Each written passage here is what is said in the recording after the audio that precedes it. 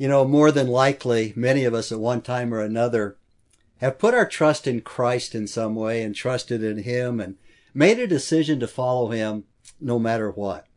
It might have been at your conversion experience when you first trusted Christ for your salvation, and you began that remarkable journey of faith and trust in God, and you determined to follow Him.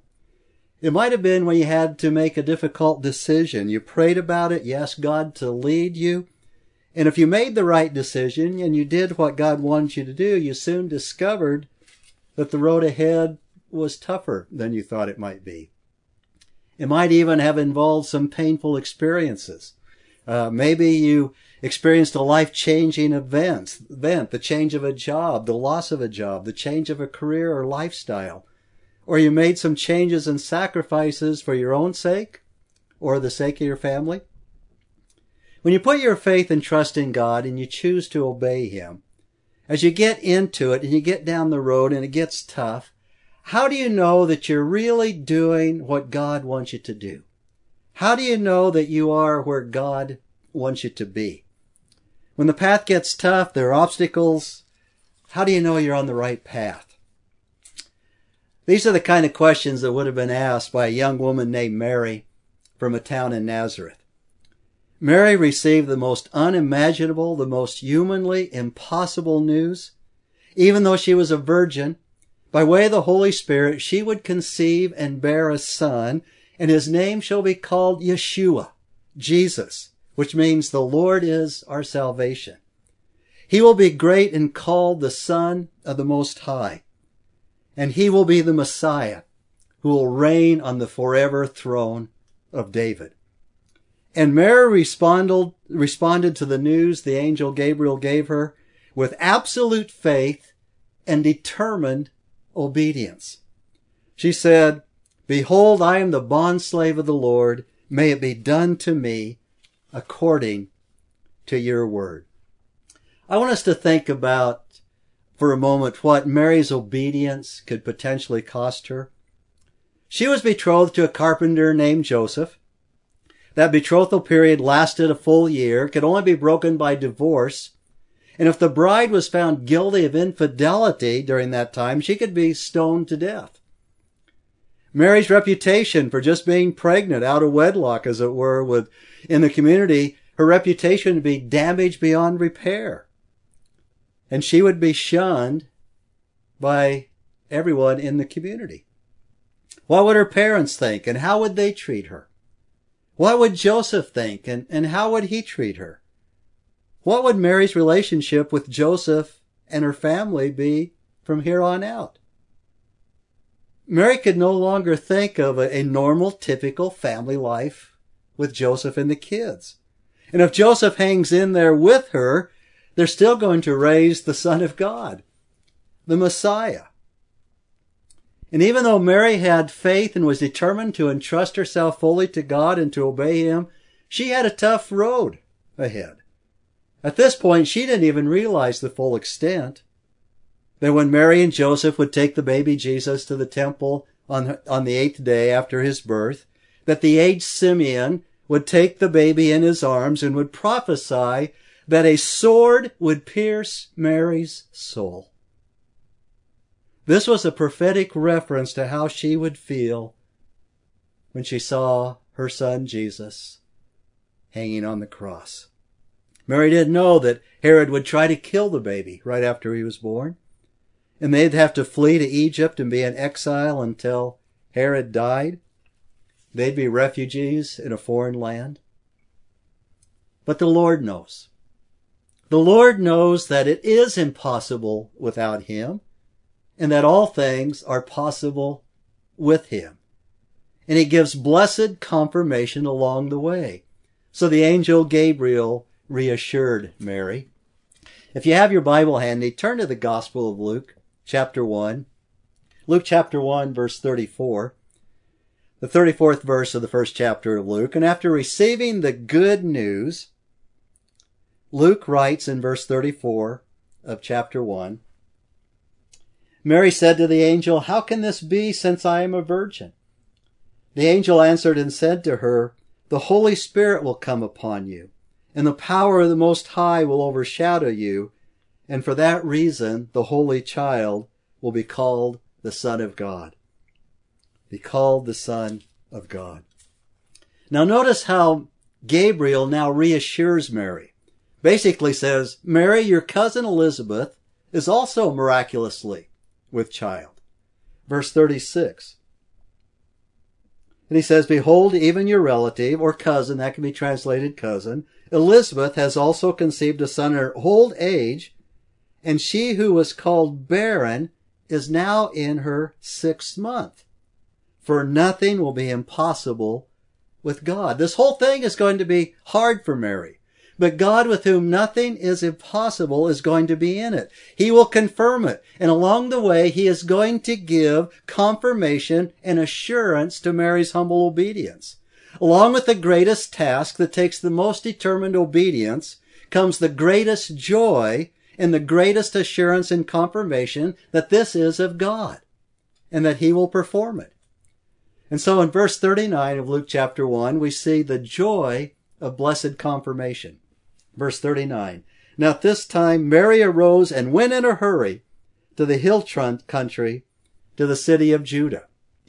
Mary could hardly wait to go see Elizabeth, to see what was going on with this miraculous baby that Elizabeth was going to have. And Zacharias and Elizabeth lived in the hill country of Judea in a little town called Ein Karim. It's about 5 miles south of Jerusalem. Today it's a suburb of Jerusalem. It's encompassed in the city of Jerusalem. And in fact, the Biblical Resource Center, which is a really neat place to visit, is in Ein Karim. It would have been about a 120-mile journey from Nazareth to Ein Karim. And it was about the same distance from Nazareth to Ein Karim that it was to Bethlehem. In fact, you'd travel to Jerusalem. When you got to Jerusalem, to get to Ein Karim, you'd go about 5 miles further south. But if you wanted to go to Bethlehem, you'd hang a left and go at Jerusalem and go about 6 miles. Both towns are in the hill country of Judea.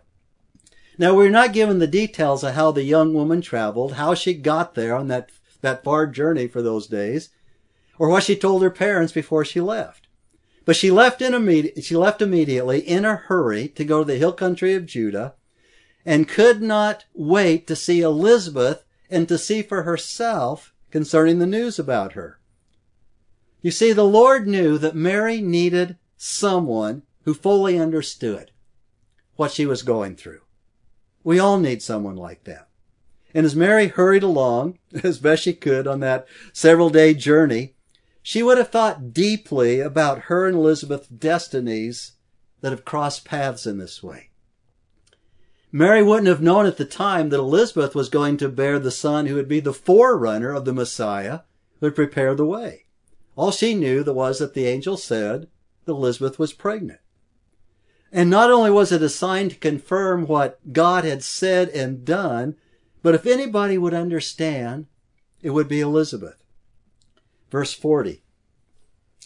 And Mary entered the house of Zacharias and greeted Elizabeth. When Elizabeth heard Mary's greeting, the baby leaped in her womb, and Elizabeth was filled with the Holy Spirit. Talk about confirmation. The angel had told Zacharias that his son John would be filled with the Holy Spirit while even in his mother's womb. And the sense here is that even before Elizabeth could extend a greeting to Mary, the Holy Spirit-filled boy in the womb leaped for joy in the presence of his Savior, who is still unborn. The word translated leaped means to skip. It's used of sheep, lambs who leap and skip in the pasture. Now, us guys, we probably don't have any idea what that really feels like, but I think moms know what that probably felt like. Verse 42.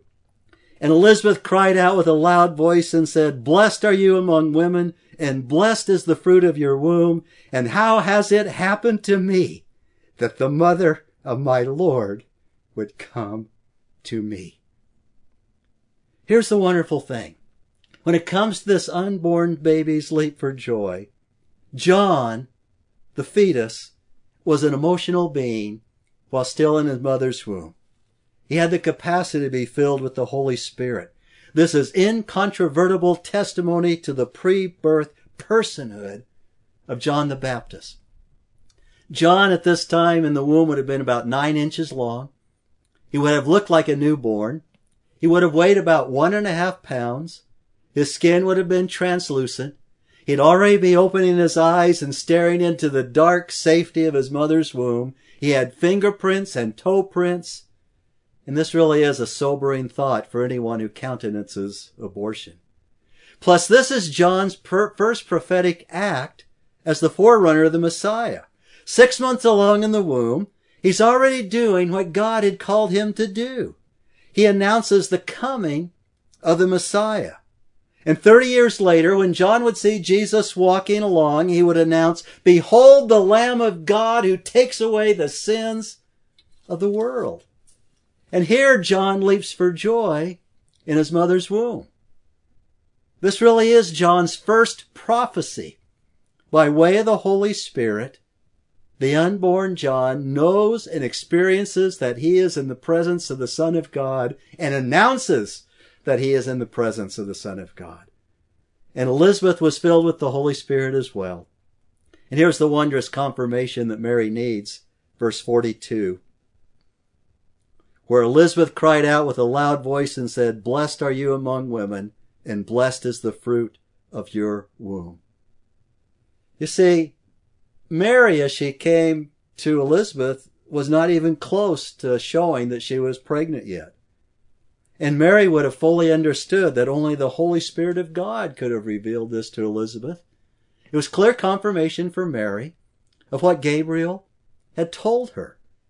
Not only what the angel had said about Elizabeth, for Elizabeth was clearly with child, as the angel had said, but Elizabeth, without any physical evidence whatsoever, knew that Mary was pregnant. She even knew by way of the Holy Spirit who the child is who Mary was to bear. And so Elizabeth cries out with a loud voice in verse 43, "And how has it happened to me that the mother of my Lord would come to me?" Mary's heart must have been elevated. Think about that. The angel comes. She immediately goes to visit Elizabeth. It's a several-day journey. And as soon as she gets here, think of that must have what done for her heart. Here was her cousin Elizabeth, who without any explanation, without any conversation whatsoever, understood Mary's secret and celebrated it by pronouncing a double blessing unto Mary. "Blessed are you among women, and blessed is the fruit of your womb." And Mary concludes her cries with a formal beatitude in verse 45. "And blessed is she who believed that there would be a fulfillment of what has been spoken to her by her Lord." As I think about this, and if Zacharias was standing there, he probably was. He was there with Elizabeth. This would have been one of those ouch moments for Zacharias, Elizabeth's husband. When Mary came into the house, Zacharias was probably there as well. Remember, in the temple 6 months before this, Zacharias did not believe the angel. He did not believe the fulfillment of what had been spoken to him by the Lord. So Zacharias had been struck mute. He couldn't talk on account of his unbelief. He had 6 months where he couldn't talk, probably couldn't hear either, to think about, to get into God's word, what it means to not believe the promises of God. He knew what it was like to experience the curse of God on account of his unbelief. And standing next to Elizabeth, he would hear her cry out, "Blessed is she who did believe that there'd be a fulfillment of what the Lord had spoken to her by the Lord." I can almost hear Elizabeth saying to her husband, "See, Zacharias, this is what I've been trying to tell you these last 6 months. Oy vey, Zacharias. Do you understand now? Do you understand now?" I want us to think about Mary's faith here for a little while. To get a hold of the kind of faith that is required, the kind of faith for which God gives assurance and confirmation. We must understand that faith is more than intellectual belief. Faith is belief plus trust. Faith is believing, but it also has trust. First, there's belief. Mary intellectually believed what Gabriel had told her. She believed with her mind the word of God as Gabriel brought it to her. Mary believed that the virgin birth was possible, that it would happen. She did not doubt for a moment. But lots of people make mental assent to the Word of God. They'll even go so far as they believe in the resurrection of Christ from the dead. They believe the deity of Christ. They believe that the Bible is God's Word. And they even believe that they are sinners and that their only hope is in Christ. But then they go on to live hopeless lives without seeing Christ work in their lives. And they lack assurance and confirmation. Why is that? Because the question is, have they put their trust in what they believe? Have they put their trust in what they believe? Faith is belief plus trust. You see, faith also requires trust. Mary did not doubt, but she also trusted her whole life to God's promise. She said, "May it be done to me according to your word." Mary trusted her whole life to this. There was none of this, well, let's see how this goes. And at the first sight of difficulty, I'm going to see if this thing doesn't work out. If it really gets tough, or maybe I made a wrong decision here, we'll just give this Christian thing, or we'll take this Christian thing one step at a time. We'll give it a whirl. Besides, I believe the right stuff. I don't have to trust in it, do I? Right? But the question is this. If you believe, if you give mental assent to it, have you trusted in Christ alone? Have you rested everything on Him for your salvation and for your life? Do you believe that you are a sinner and that your only hope is in Christ? Have you come to put your complete confidence and trust in Him? Saving faith is belief plus trust. Let me give you a simple illustration that I've used over the years. Probably right now, most of you are sitting in a chair. It might be your favorite chair, your most comfortable chair. If you are listening to the podcast, you might be driving in a car, sitting in a car, in a seat in a car, or doing something else around the house. You might be standing around the house or doing something, but think of your favorite chair, the one that you like to sit in, the one is the most comfortable to you. Now you can believe that this is a chair. You can believe that the chair will hold you up if you sit in it. You can trust it, or you can believe in it, but that's not saving faith. It becomes saving faith when you fully trust that chair, and by sitting down, you put your full weight on it, knowing that it's going to support you. You can trust it. You see, when you fully rest in the finished work of Christ on the cross and put your full life in Him for the rest of your life, that is saving faith. That is saving faith. And saving faith produces a remarkable passivity. It produces a wonderful negation of all activity to save yourself. Mary fully submitted to God. May it be done to me according to your word.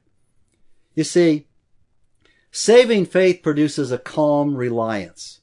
You stop seeking God's approval or response to His works. You stop trying to impress God with the good things you do and in a hapless attempt to try to make up for the bad things. You fully trust in God. And you stop trying to do things and say, well, maybe God will approve of me or for this or that or whatever I do. Faith produces a calm reliance. In Ephesians 2:8-9, we have these words of assurance. For by grace you have been saved through faith, and not of yourselves. It is the gift of God, not as a result of works, so that no one may boast. Mary was able to fully rest both on the word and the promises of God, and on the works of God to accomplish His good pleasure. And God gave her full assurance and confirmation that she could fully rely on God in all things. And out of her passivity sprang an energized activity. There is activity in the Christian life. She immediately and without question obeyed God's word. She went to the hill country of Judah. She exhibited a faith that works. and it resulted in a life of humble service and discipleship where through Christ, she was able to trust God and fully rely on Him. Mary, the mother of Jesus, even at a young age, modeled faith for the rest of us as believers in Jesus Christ. She exhibited faith that realized the birth of Christ in her life and fostered her discipleship. Let me put it this way. Saving faith is belief plus trust that issues in a proper passivity, leading to a total dependence upon Christ, and then flaming into activity and producing a life of service. Let me repeat that. Saving faith is belief plus trust that issues in a proper passivity, leading to a total dependence on Christ, and then flaming into activity and producing a life of service. That's what Mary models for us. But wait, there is more. We're not done yet. We're begging the question here as to why so many who claim to faith lack assurance and lack this confirmation. Where is the assurance? Where is the confirmation that we all need? Why are so few Christians really in our culture willing to obey Christ, willing to pay the cost of discipleship? Why do so many seem to cut and run so easily? The answer to God's care for Mary is giving her Elizabeth. She gave her Elizabeth. Young Mary could share what Gabriel had told her, but she could not expect others to fully understand or articulate the mystery until she went to see Elizabeth. You see, God had prepared Elizabeth by her priestly husband's dramatic experience with Gabriel. And during that 6 months before Mary's arrival, Elizabeth wouldn't even know that Mary would be coming. But Zacharias had no doubt, even though he couldn't speak, he had been searching the scriptures. He had been writing down what he wanted to communicate with Elizabeth. They'd been talking about this together, either by writing down or reading the word together. And their isolation and their seclusion in the hill country would have fostered their meditation and study of God's word. Elizabeth's profound belief of what happened in Mary's womb, her double blessing of Mary, her acknowledgement that Mary was carrying the Lord, the Savior of the world, her beatitude regarding Mary's faith, her filling by the Holy Spirit of God, all of this was a tender balm and confirmation to Mary's soul and faith. You see, God had given Mary a godly, mature woman as her closest friend and confidant during this formative time in her life. Elizabeth had secluded herself in her home for 5 months without going out and telling anyone else that she was pregnant. During this time, she and Zacharias found personal confirmation in God's word. As they studied God's word together, they learned who their child was to be. They learned that what he was going to do in preparing the way for the promised Messiah. In other words, we find confirmation and assurance in God's word. Confirmation along the way of the Christian life comes from our time spent alone with God. It comes from our time in His Word and in prayer. It comes out of a deep-seated faith and trust in God that is born out of a personal, intimate, loving relationship with God, our Creator and Sustainer. But God was also preparing Elizabeth to be just whom Mary needed. A kindred spirit, a godly woman who understood and could minister to Mary and be used of God for blessed confirmation. I want to close by briefly drawing out 3 applications out of our text that answer the questions that we started with. How do you know that you're really doing what God wants you to do?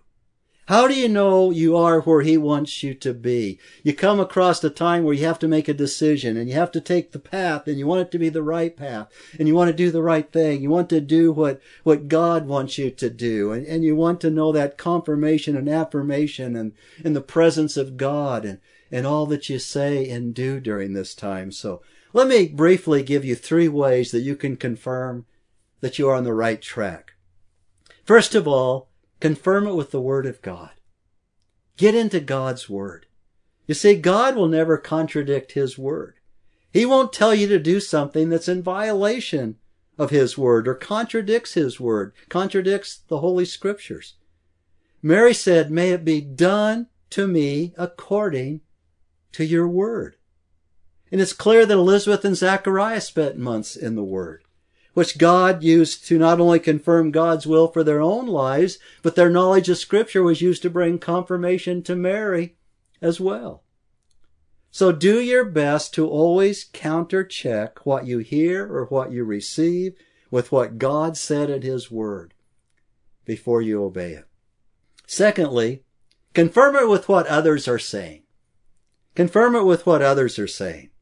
Confirmation for Mary came directly from the lips and the testimony of Elizabeth.